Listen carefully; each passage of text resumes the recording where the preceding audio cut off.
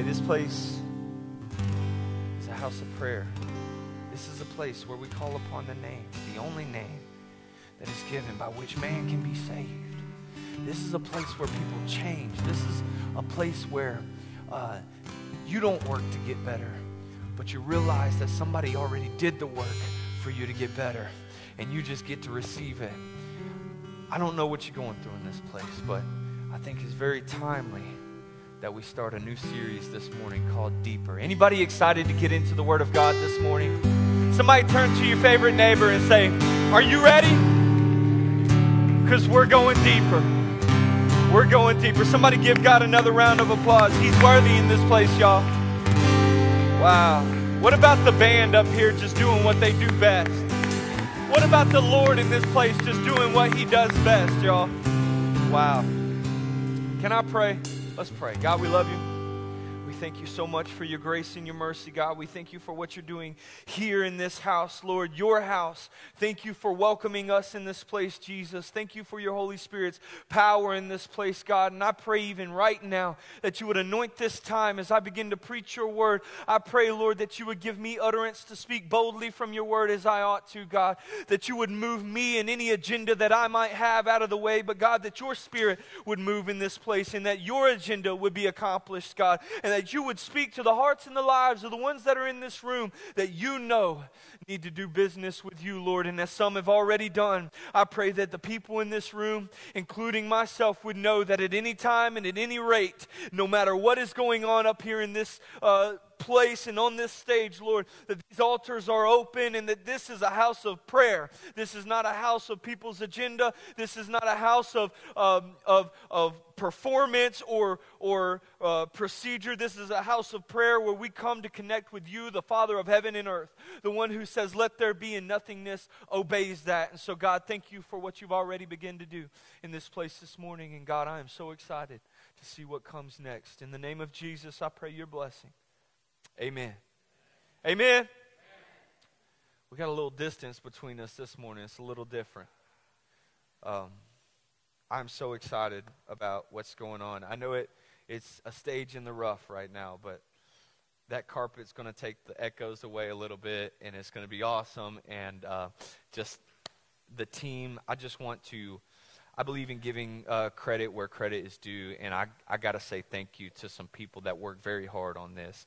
They have spent day in and day out for a few days just making this what it is, and when it's completed, it's going to look just so good. So I just want to give a round of applause to the whole team, Jeremiah, Jimmy, Chris Mangus, the people that he came with, just everybody that, Leonard, he came and spent hours soldering wire and making sure things are ran right. So round of applause for you guys.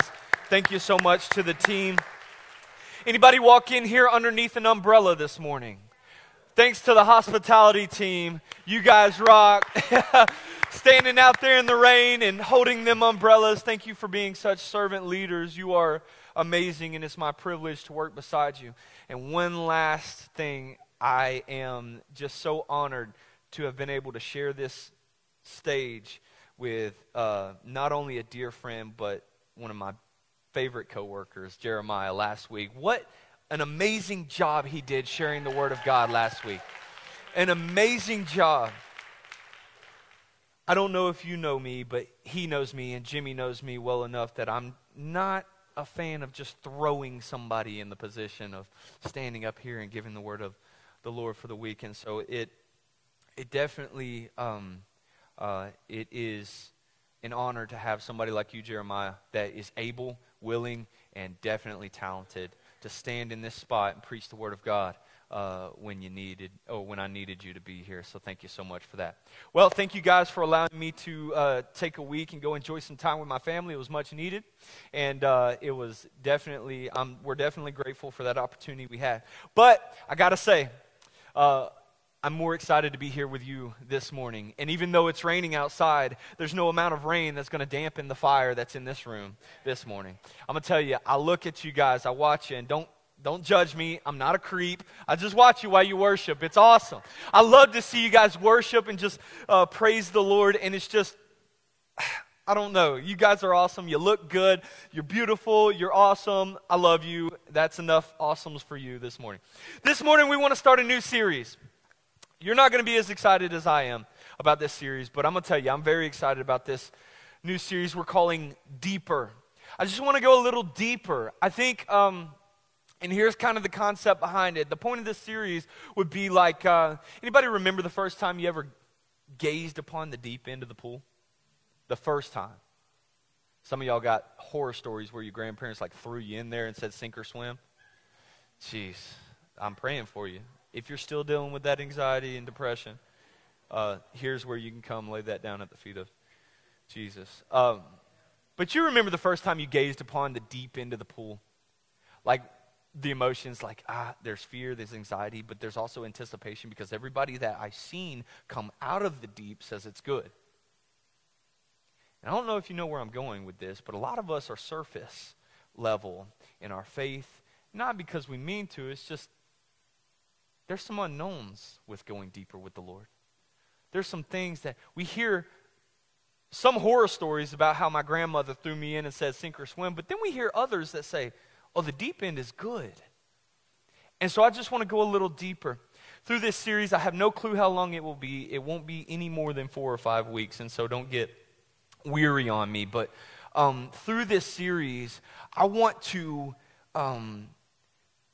capture that moment from, like, some of us in this room, we are those people that are staring at the deep end of our relationship with Jesus, and we're looking at it with anticipation, but there are fears and there are anxieties and there are worries. What if I read the Word of God and it tells me to do something that I don't want to do? Or what if I'm charged by the Holy Spirit, or I'm convicted by the Holy Spirit to stop my grumbling and complaining? What if I'm convicted by the Holy Spirit to do this or do that or move in this way or give that or be this expressive with my faith? Like, a lot of us would much rather take the more comfortable route of just being the average everyday, Christian, comes in on Sundays and maybe even on Wednesdays as well. You're in tune with a small group, but that's about as deep as it goes. And what I want to do is challenge you over the next few weeks to not only gaze at the deep end, take a look at the deep end with me, but with all that fear and anxiety, finally just take a step into it and dive into the deep end. But the more monumental thing, and what matters the most, and this is the result that I want from this series that I think God has given us to preach. I think the most monumental result that can happen from this series would be what you take with you as you come out of the deep. And to you right now, that may not mean much. But just as the days when we looked at the deep end of the pool with fear and anxiety and worry, but also anticipation of wanting to see what it's about and things like that, just like when we heard all the stories about how it's so much funner in the deep end. It's so much better. The deep end's good. I know we hear from all these churchy people that the deep end is good. I'm going to tell you it is. The deep end's very good. In spite of everything that you've heard about devoting your life fully to the Lord in everything, the deep end is good. And so, over our time, though today our text scripture will be in Luke chapter 17. If you want to go ahead and turn there, you can. Though our text is going to be in Luke 17, the underlying tone of this whole series is Acts chapter 2 and 3. There is a moment during the birth of the new church in Acts, the first few chapters of Acts, where like monumental examples were made. Hear me, church. They did things like devoting themselves to the teaching of the Word of God. Devoting themselves to that teaching. Y'all say, well, I do my morning devos. I think they did a little more than morning devos. They devoted themselves to the teaching of the Word of God. It was important to them. But they did more. They sold their possessions. They did drastic, what we would call drastic things in order to grow the kingdom of God here on earth. And it's not like,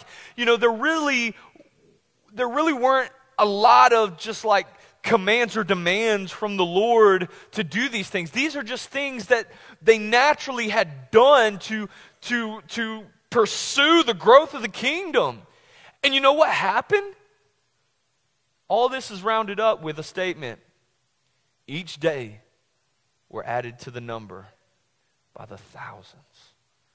People were being added to the number that made up the New Testament church in that day, every single day. So why don't we see that? Why don't we see numbers being added every single day? Now you may look around and you're like, oh, there's some seats empty. Yeah, it's vacation season. I'm not talking about the ones that'll be back next week. I'm saying, why don't we see drastic numbers every single day? You say, Austin, we're in a new day and age. There's a church on every corner. You'd be surprised to know that though there is a church on every corner, they're not full.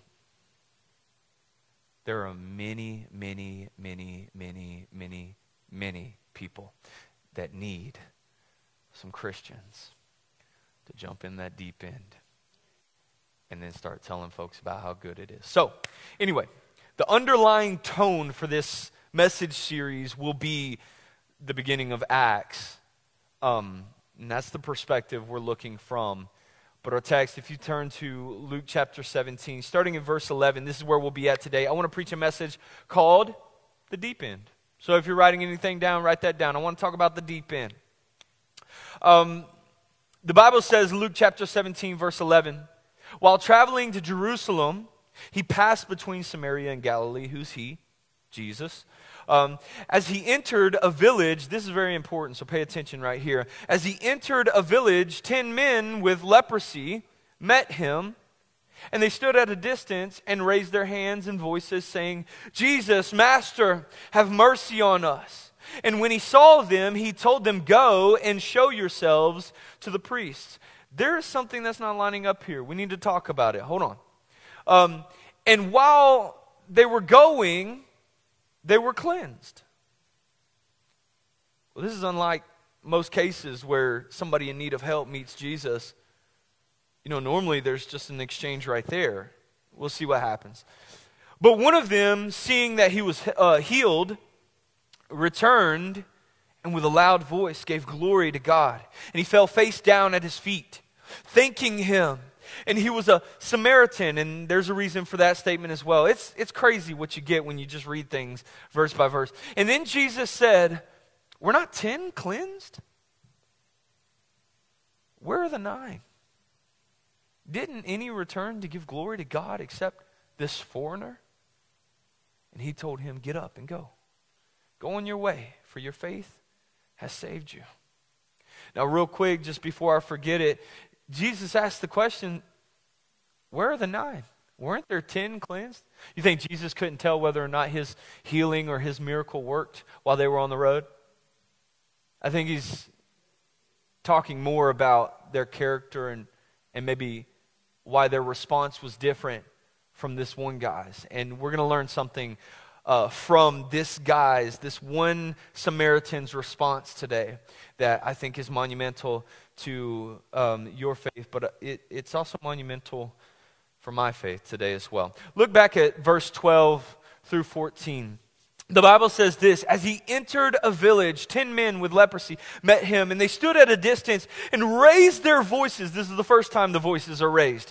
Raised their voices saying, Jesus, Master, have mercy on us. Of course, them being with leprosy, I could see why they would need some mercy in this moment. But to continue on with this section here, when he saw them, he told them. He didn't do anything. He just replied, go and show yourself to the priest. And while they were going, they were cleansed. And so something I want to say right here and right now to kind of just give you some context about what we just read is this.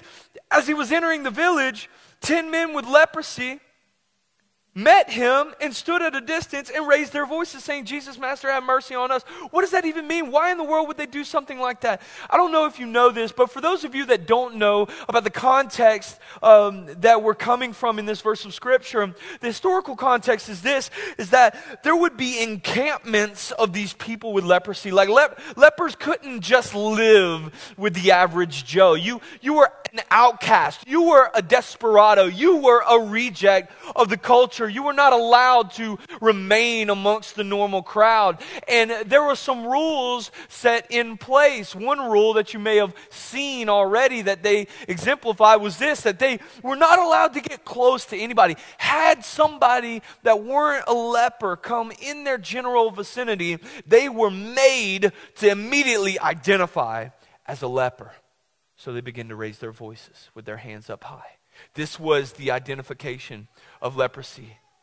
Don't come close. I'm a leper. Don't come close. I'm messed up. I'm a reject. Don't come close. But the second custom that you see is in Jesus' response as he begins to tell them without doing a thing. They're like, Jesus, help us, have mercy on us, Master. And without even coming closer or doing anything like he's done before, he just simply says, hey, go and show yourselves to the priest. And while they were going, they were cleansed. Austin, what in the world does that even mean? There's like some very monumental things that I want to hopefully not forget as I talk about this. But like the second custom is this, that if by some miracle they were healed, the priest had to authenticate it. They had to go show themselves to the priest. That was the custom. That's why Jesus said, go show yourself to the priest. So that they could get the stamp of re-entry into civilization. Mike, you know what that's about.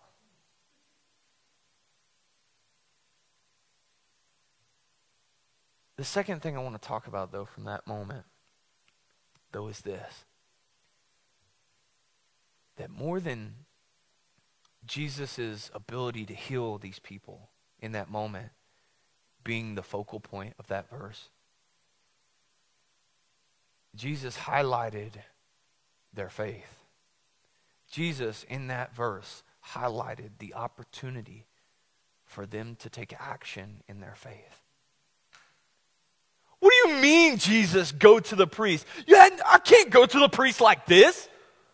I still have leprosy. I'm still jacked up. How in the world? What is he going to do? Smack me in the face and turn me around? I can't go back into society like this. I'm only going to get rejected. And I wonder how many people outside of these walls are saying the same thing about coming in here. I can't go in there like this. What do you mean? Come as you are. You don't mean that. Or do we? And I just want to say, Overcome Church, I spent some time with lunch, or at lunch with a family this week.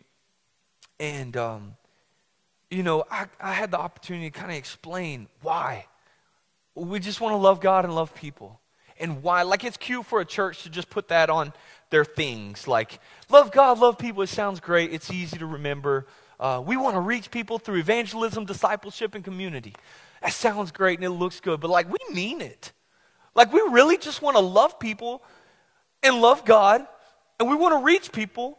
We want people to change. We want to show people new life in Christ, but we don't want to just generate new life. We want to hold the hands of Christians and disciple them and grow them into the saints of God. But then also, this is about community. This is about being that church that loves one another in such a way that when people look inward, they see Jesus.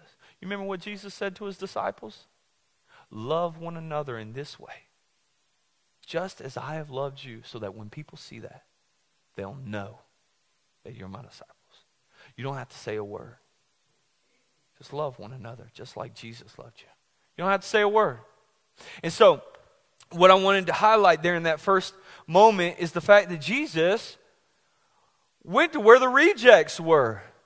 He went to this, it had to be an encampment. There was 10. There had to be even more, but these 10 wanted healing that day, apparently. And Jesus is walking in with his disciples, and these 10 men with leprosy are like, Jesus, help us, Master, have mercy on us. And when Jesus sees them, he just simply says, go and show yourselves to the priest. Now, for some of us, that's illogical if we know the historical context, because how in the world am I going to go show myself to the priest looking like this? I cannot take my leper self to the priest. He's going to reject me. I will not gain anything from doing this. That's not Jesus. That's not what Jesus' concern was. Jesus took the opportunity to highlight their faith, highlight whether or not they would take the chance to utilize their faith and put feet to their faith. And so what would happen is Jesus would say, go and show yourselves to the priest. And just like they were with leprosy and all, they would begin to walk and show themselves to show themselves to the priest. And what happened? They were cleansed after they stepped out in faith. Now, Jesus could have helped them right then and there. Jesus could have gave them, everything they were asking for right then and there. But then something else happens. Listen, church, what I want to do this morning, this is kind of a preface to the rest of the series. This morning, I just want to show you the deep end. I just want to say, hey, look, the deep end's over here. I know you kind of probably look at it in seasons. And I know you probably kind of tempt yourself to kind of go off in there in seasons. I think about, like the kids, any kid, when they're looking at the deep end and mommy and daddy's in the deep end, they're like, I'm not going in there. But then you persuade them to come close to the edge, and you either do the evil thing or what would be politically correct. And I'm probably amped to do the evil thing. I would snatch my kid and take him into the deep end and say, suck it up, you're going to learn how to be in the deep end. And then you could do the more correct thing, I guess people would say, and be like, okay, honey, you're not ready for it, whatever. I'm a snatcher. No. Lord, don't judge my parenting, please. I just want to... it's good to have Noah in the room today. That was a point where you could have amen, son. Anyway.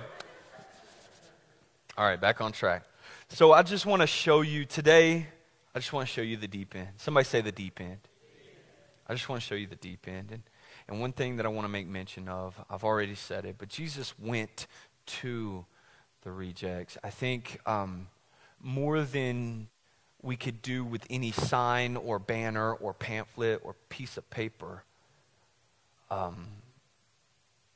we could accomplish so much more by just talking and saying. And I guess Mike could have preached my sermon for me this morning. But we can do so much more just by being the church. By truly walking in the way that it is to be a Christian, a follower of Christ, being the church, being a person saved by Jesus. You don't have to be this robot of a Christian. You don't have to be Ned Flanders. You don't have to be like some made up, I can't give you a stencil. I can't give you a checklist of how you can become the perfect example of Jesus or a perfect example of a Christian. I'm not going to try. Why? Because I don't know how. And anybody who does say they know how to be a perfect Christian, teach me. I need your help. But what I will do is say, hey, even in the midst of your, still being human, you can love one another in such a way that when people see you, and trust me, they're watching. When people see you, they know exactly who you are. Oh, them, they're followers of Jesus. They're the real ones. They're the real deal. And so what I want to make mention is this, that Jesus isn't afraid to get up in the junk of people, and you shouldn't either. Now, I'm not saying, listen, there's a fine line, and people will take me wrong, and I'm prepared for you to take me wrong. It's okay. I'll get your emails, austin@overcomechurch.org. But what I want to say this is you are meant to be of the world, or in the world, but not of the world. And so some people are teetotalers. That's what I would call you. You're a teetotaler. I said we're going deeper, so bear with me. I may step on somebody's foot. You can step on mine back. But some of you are teetotalers. I'm supposed to be in the world, but not of it. I will not conform to the world. I will not be moved or shaken or transformed by the world. And that's okay to be that way. But in the same breath that you are saying these things and preaching this from the mountaintop, you decide to not go out into the world at all. You would much rather just live in your bubble, come to church when it's available for you to do so, and or just sit in your home comfortable. And that's about the consistence of all that you do as a Christian. And then there's others of you that take that and will go all the way to the other side of the spectrum, and you'll say, I'm supposed to be out here at the bars reaching these people and handing out tracts or being this. I'm supposed to be out in the woods. And I would say that's cool too. Go out into the wild. Go out into the woods. Preach Jesus. But man, you better be strong, because it's wild out there in the woods. And I'm going to tell you what, you see every single day scholars, you see heroes of the faith falling because they spend more time out in the woods than they do in the Word of God. Hey, the same people that are preaching get out in the woods, hey, you better be spending more time in the Word of God than you are in the woods, because the woods, it gets deep out there. We're called to exemplify Jesus' efforts to go out to the highways and byways and invite people in. Be bold enough to just invite people in, but it's deep out there. It's nerve-wracking. Anybody just get a little anxious when you know Jesus gave you this opportunity to have a conversation with somebody, maybe your waiter or your waitress, or somebody that you're passing in public? You get a little anxious because you know, like the Holy Spirit's inside of you, like, hey, this is an opportunity for a conversation, but you're like, I don't know what to say. I'm not going to say it. I don't know. It's not going to happen. Anybody ever get that way? Come on, we can be real in this place. Anybody ever get that way? Me too. Me too. I'm a pastor. I talk to y'all every week. But me too. There's times where it's like, man, they don't want to hear what I got to say. Who gives a rip? We're talking about eternal life and death, and we have the remedy for our sin debt. We have the perfect payment for our sin debt embedded inside of us, called the deposit of God. He's the Holy Spirit. We have that inside of us. Why in the world would we be ashamed to give that to somebody else? Mike, you could have preached my message this morning. Man, listen, we got to exemplify. Jesus went straight to where the rejects were. I think he knew what he was doing when he was walking into that town. But the main point is, church, that you would take steps of faith, even though you don't see the change yet. That you would take steps of faith, putting feet to your faith. Notice what these lepers did. They still were sick as a dog. They were looked at as dogs. They still had leprosy all over them, and Jesus said, go show yourself to the priest. How in the world am I going to show myself to the priest looking like this, being like this, sick as this? But they went, and the Bible says they were cleansed. I wonder what would happen if a bunch of Christians from Overcome Church just decided to put feet to their faith. And outside of these walls, you just exemplified Jesus in not being afraid to strike up a conversation. Not being afraid to pray for somebody in public. Not being afraid to be bold enough to take a flyer to an open car door in a Walmart parking lot and say, hey, I don't know what you got going on this weekend, but we got a block party going on, and I would love to see you there. It's free food, and then you advertise for everything. Or just simple things. Hey, I don't know who you are, and you may be living your best life, but could I pray for you? Is there anything I could pray for? I'm going to tell you what, in all my times of doing that, and don't look at me like, oh, he does it every day. That's not what I'm saying. Please don't do that to me. But in all my times that I have done that, there's more people that are astounded at the fact that you would even care enough to ask them than there are people that say, no, I don't need prayer. And just like it was the effect of what Jesus said here that meant more than what Jesus actually said, it's the effect of the heart that is inside of you to love God and love people that will mean more to people than the fact that you even prayed. There's a renowned I don't want to mislabel him. He's a magician, but he was vocal about his disbelief in Jesus. You may know who I'm talking about. And he made a statement one time. I wish I would have pulled the video up. He made a statement one time about how there was a Christian that came to him and asked him one day if he could just pray for him. And what he had said is, like, even though I am, like, openly unbelieving in Christ, like, I hate the thought of even going to church or believing in Christ, even though I'm open about that and people know this about me, the fact that he knew it and decided to come to me anyway showed me that there really is a genuine love in the world still. And I think the effect of just your heart's condition, putting feet to your faith, would be monumental in the growth of the kingdom of God. You don't have to really say or do anything right or wrong. We spend too much time trying to figure out the right way to do this Christian life. And Jesus is like, man, it's all a waste of time. Don't waste your time with all this. Just love like I loved. Don't be afraid to be bold in your faith. Anyway, I'm spending too much time on that point. But take steps of faith, even though you don't see a change yet. That's when true change and true growth and exponential growth happens. When people are faithful, even when there's little fruit on the vine just yet. This is the moment, everything that I've been talking about, this right here is the moment that you spend contemplating the deep end. Today is like a preface to what we'll preach the next couple of weeks. And not to bore you, but this is that symbolic moment where you spend time contemplating the deep end. Like, do I want to do this? Do I want to dive into my relationship with Christ?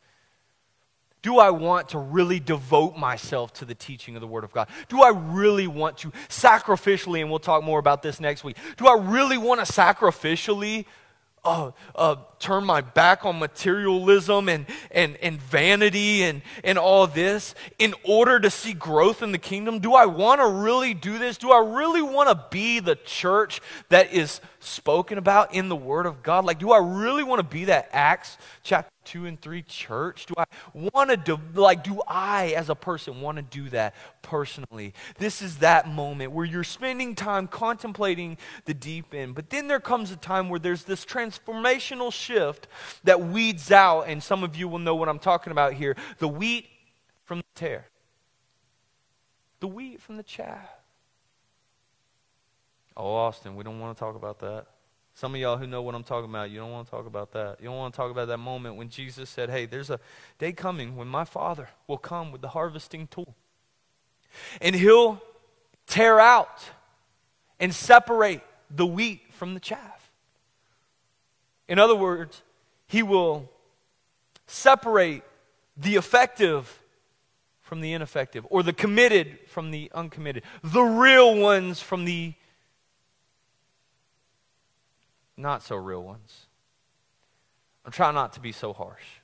But what I'm saying is there's a day when Bible talks about these things.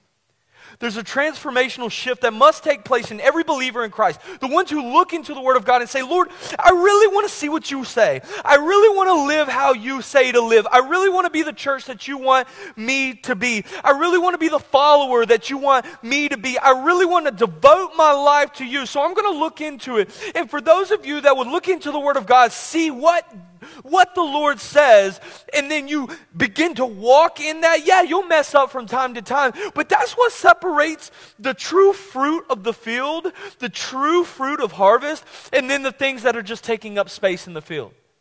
The things that are just making, they take up sunlight. It's weeds. That's what chaff is. Weeds. It's things that don't belong in the garden. It's like the things that you till between your corn and your tomatoes, the things you don't want taking up the nutrients from the ground. And the Bible says, and not to be harsh, but it's true. It's reality. The Bible says there's a day where the Father of heaven and earth will look down on the harvest and say, hey, right now is the time where I will separate the fruit of the harvest from what's just taking up space.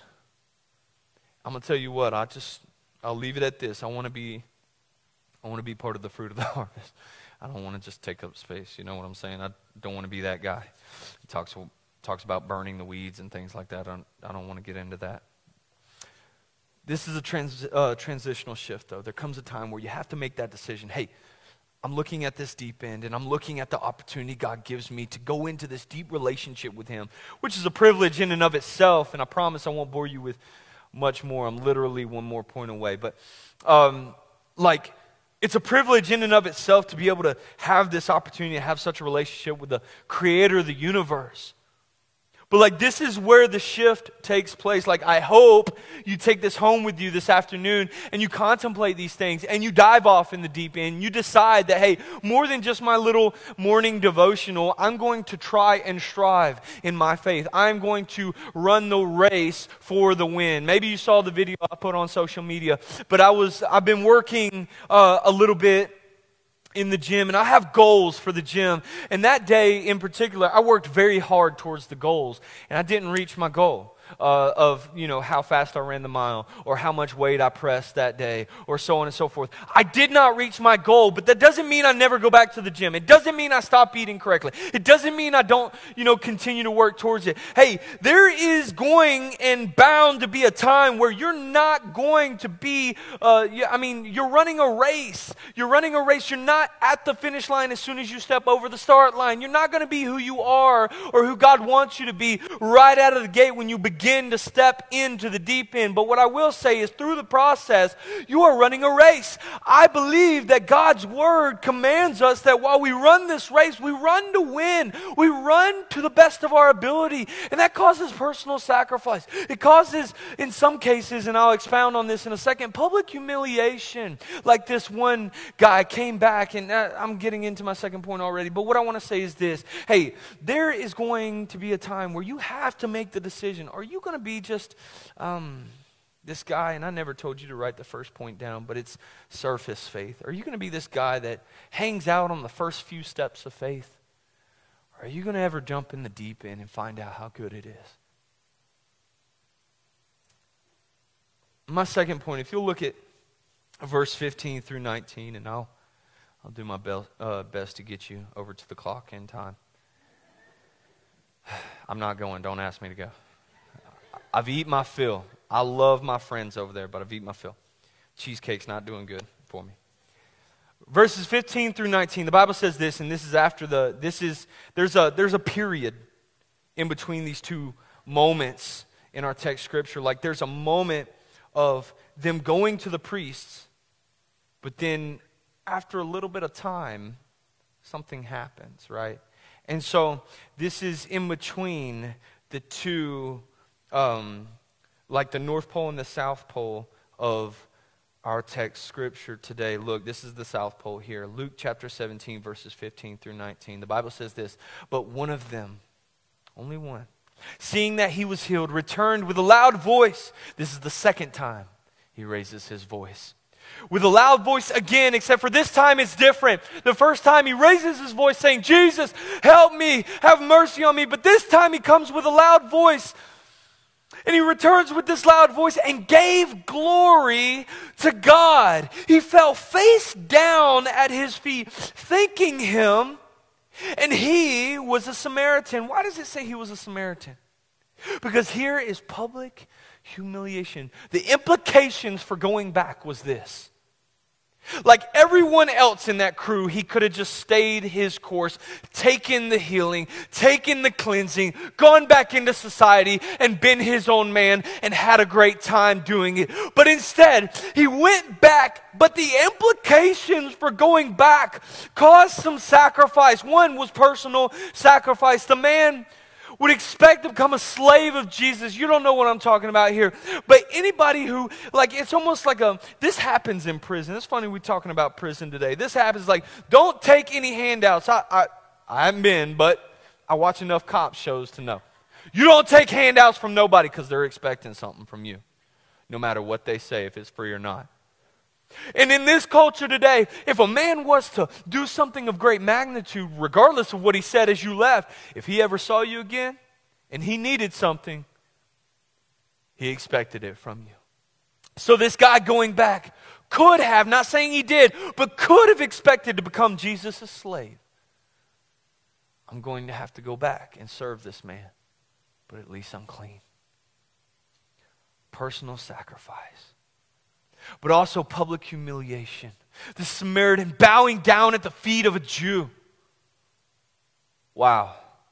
I know it means little today, but then public humiliation, humbling himself at the feet of Jesus. To the world looking in, just a Jew.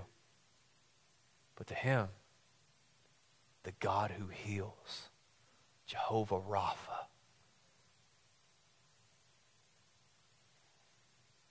This Samaritan who chose to come back that day chose to jump in the deep end. And he realized as he jumped in the deep end that, this is good. It's good to be close with God. It's good to surrender under the Lord.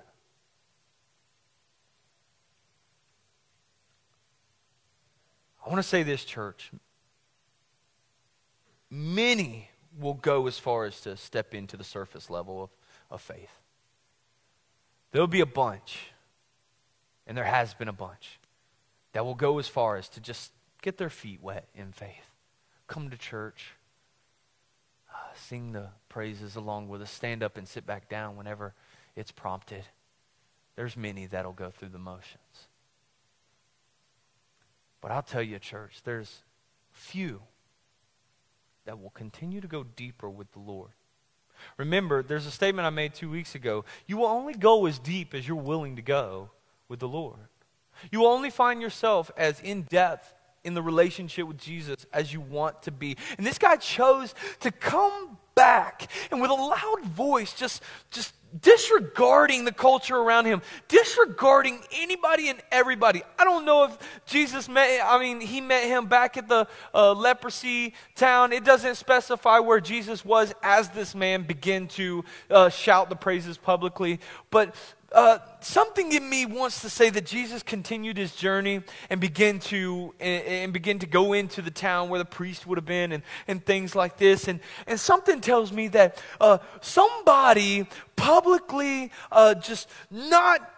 totally just disregarding everybody and what they would say, disregarding what anybody would have opinions about, how he just, I'm fumbling here. What I'm saying is like, this guy just totally didn't care what anybody else said or thought and just bowed at the feet of Jesus, giving glory to God. And notice what happens here. It says that he fell down at his feet, thanking him.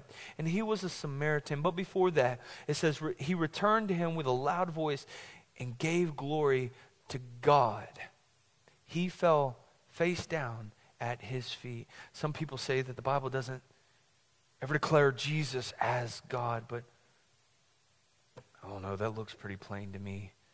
He gave glory to God, and he fell face down at his feet, thanking him. That day, a man decided to step off in the deep, and he really got a good taste of who God is. And he got to experience what it's like to be in the deep. Notice what I said at the beginning of everything, and I'm winding up. I have just a little bit left. Notice what I said. More than anything, I want this series to actually do some changing within you and I.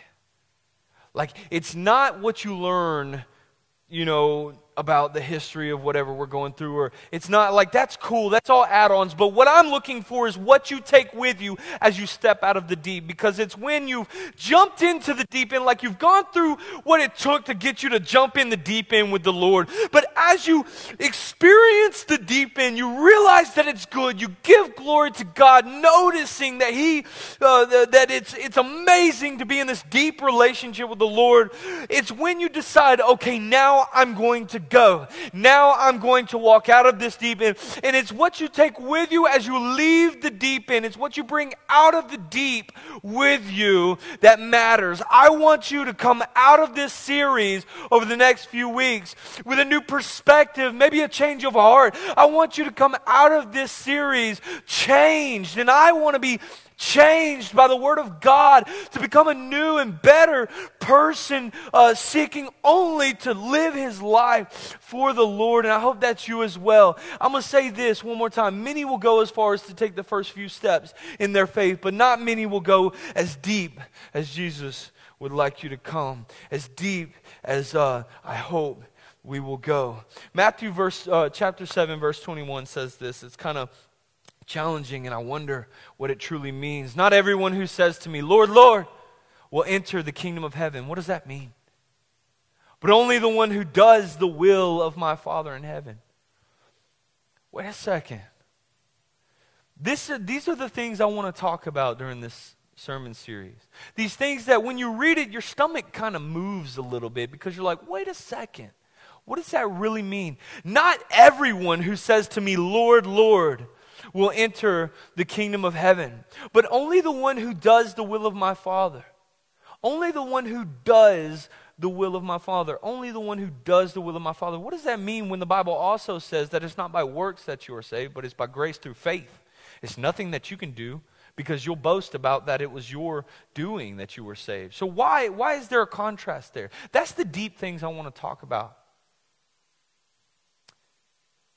It says, not everyone who says to me, Lord, Lord, will enter the kingdom of heaven. Only the ones who do the will of my Father in heaven. So I look and I read in the Word of God in 1 Timothy chapter 2, verses 3 through 4. What is the will of the Father? The Bible says this is good, and it pleases God our Savior, who wants everyone, listen up, this is the will of the Father, this is what Jesus was talking about, who wants everyone to be saved and come to the knowledge of the truth. I thought being saved was coming to the knowledge of the truth. Hold on. You ready to take a step deeper? It's one thing to take the first few steps in faith. It's a whole nother thing to come to the knowledge of the truth. To understand the depth of what Jesus has done for you. To understand the true purpose and why Jesus came to save you. Why Jesus gives you this opportunity of new life. Even though you mess up daily. Even though you've spit in his face with your sin over and over and over again. Why does he continue in grace and mercy? Why is his mercy new every morning? Why have I been given such a purpose? Because the will of the Father is this, that you would not only be saved, but that you would come to the knowledge of the truth. The truth being the depth of who you are in your relationship with who he really is. There's so much more to this thing called a life with Jesus. But many will just take the first few steps. Not many will dive off into the deep end. There's one more verse I want to share with you. The Bible says this. I don't want to dance around these things like these aren't true, okay? So just take it for what it is. The Bible says this. Matthew chapter 7, verse 14. Now, narrow is the gate, and difficult the road that leads to life, and few find it. Narrow is the gate, and difficult is the road that leads to life, and few find it. Most preachers would take that and, the good old narrow way, Most preachers would take that and they'll preach that and they'll get on that tangent that not many are going to find the road to heaven. It's narrow and not many find it, and you shouldn't be like the world. It kind of ties in with the not conforming to the ways of the world thing. A lot of preachers will take that verse and they'll begin to talk to you about how you shouldn't be doing what everybody else is doing. So don't make a new stage. Don't put lights on the stage. Don't paint the walls like that. Keep the pews. Do all these traditional things. Stay traditional because you don't want to do what everybody else is doing, because the Bible says narrow is the way and hard It says that it is difficult, this road that leads to life. But what I want to say to you is this: why is the road so difficult if Jesus said, take my yoke upon you, for my burden is light, my yoke is easy? Can somebody explain to me? Why in the world would Jesus tell me that his yoke is easy, but the Bible in the same breath here in Matthew says that difficult is the road that leads to life? That don't make sense. And for some of you that may not know what a yoke is, the Bible's talking about when Jesus says, my yoke is easy. When a yoke, and some of you do, you could probably teach this better than me, but a yoke is something that kind of buckles two cattle together, or buckles two working animals on the farm together. And what would happen is, why you would use a yoke, in most cases, that you would take a trained ox or a trained animal of some sort and yoke it with an untrained animal. Why? Because that yoke will cause them to walk together, step by step, through this thing, and that younger untrained animal that's yoked with the more trained one will eventually learn and be able to do the job itself. That's why you yoke them together. Jesus says, take my yoke upon you, for my burden is light, my yoke is easy. And what I want to say to you is this: Jesus' yoke, as you yoke up with the Lord, as you step off into the deep end and realize the truth, I'm trying to use the terminology of these verses here, as you realize and come to the truth, the knowledge of the truth, the depth of who you are with the Lord and who He is in this relationship, as you're yoked up with the Lord and you're walking side by side and He's teaching you some things and He's asking you to do some things that you may not want to do because you're young and inexperienced, or He's telling you to do some things that may be uncomfortable. You're yoked with Him and it's easy. Why? Because there's grace and there's mercy, and His kindness surpasses every kind of kindness. The picture I'm trying to paint is this: how in the world could it say that the road is difficult and that leads to life, but the life giver says, take my yoke upon you, it's easy? Maybe this verse isn't talking about anything that you do to gain this life.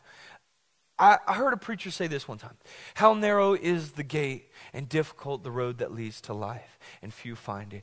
What this verse is talking about is not necessarily the action that you take in getting saved and living this life for Jesus. It's more the decision right before you begin to take action. And that's a lot of what we've been talking about today. And as a matter of fact, I want to go ahead and say, the band, you can come on up because I'm ending right now.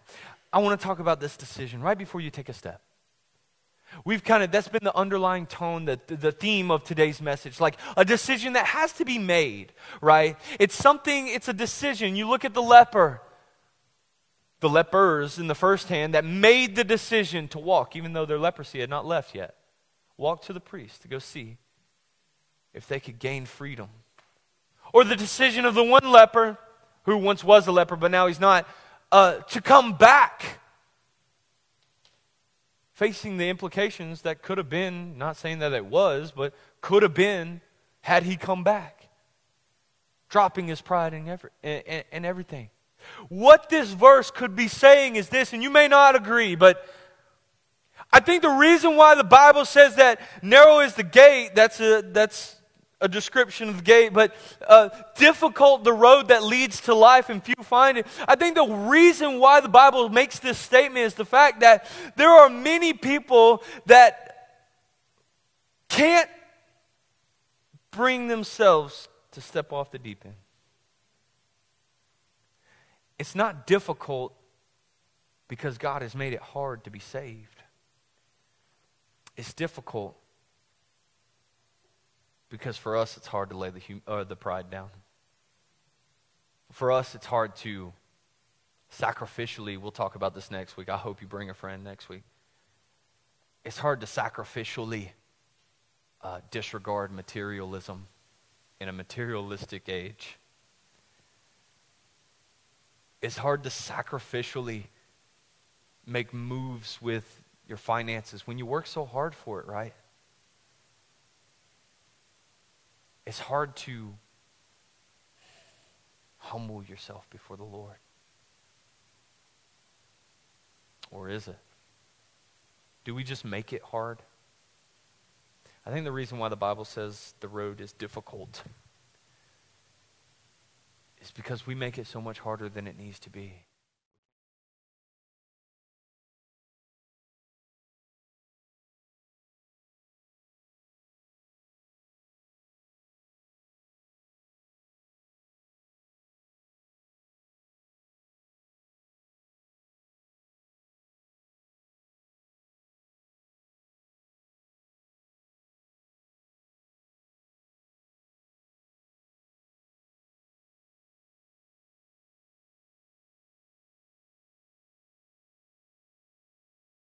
Tell you what, the deep end is good.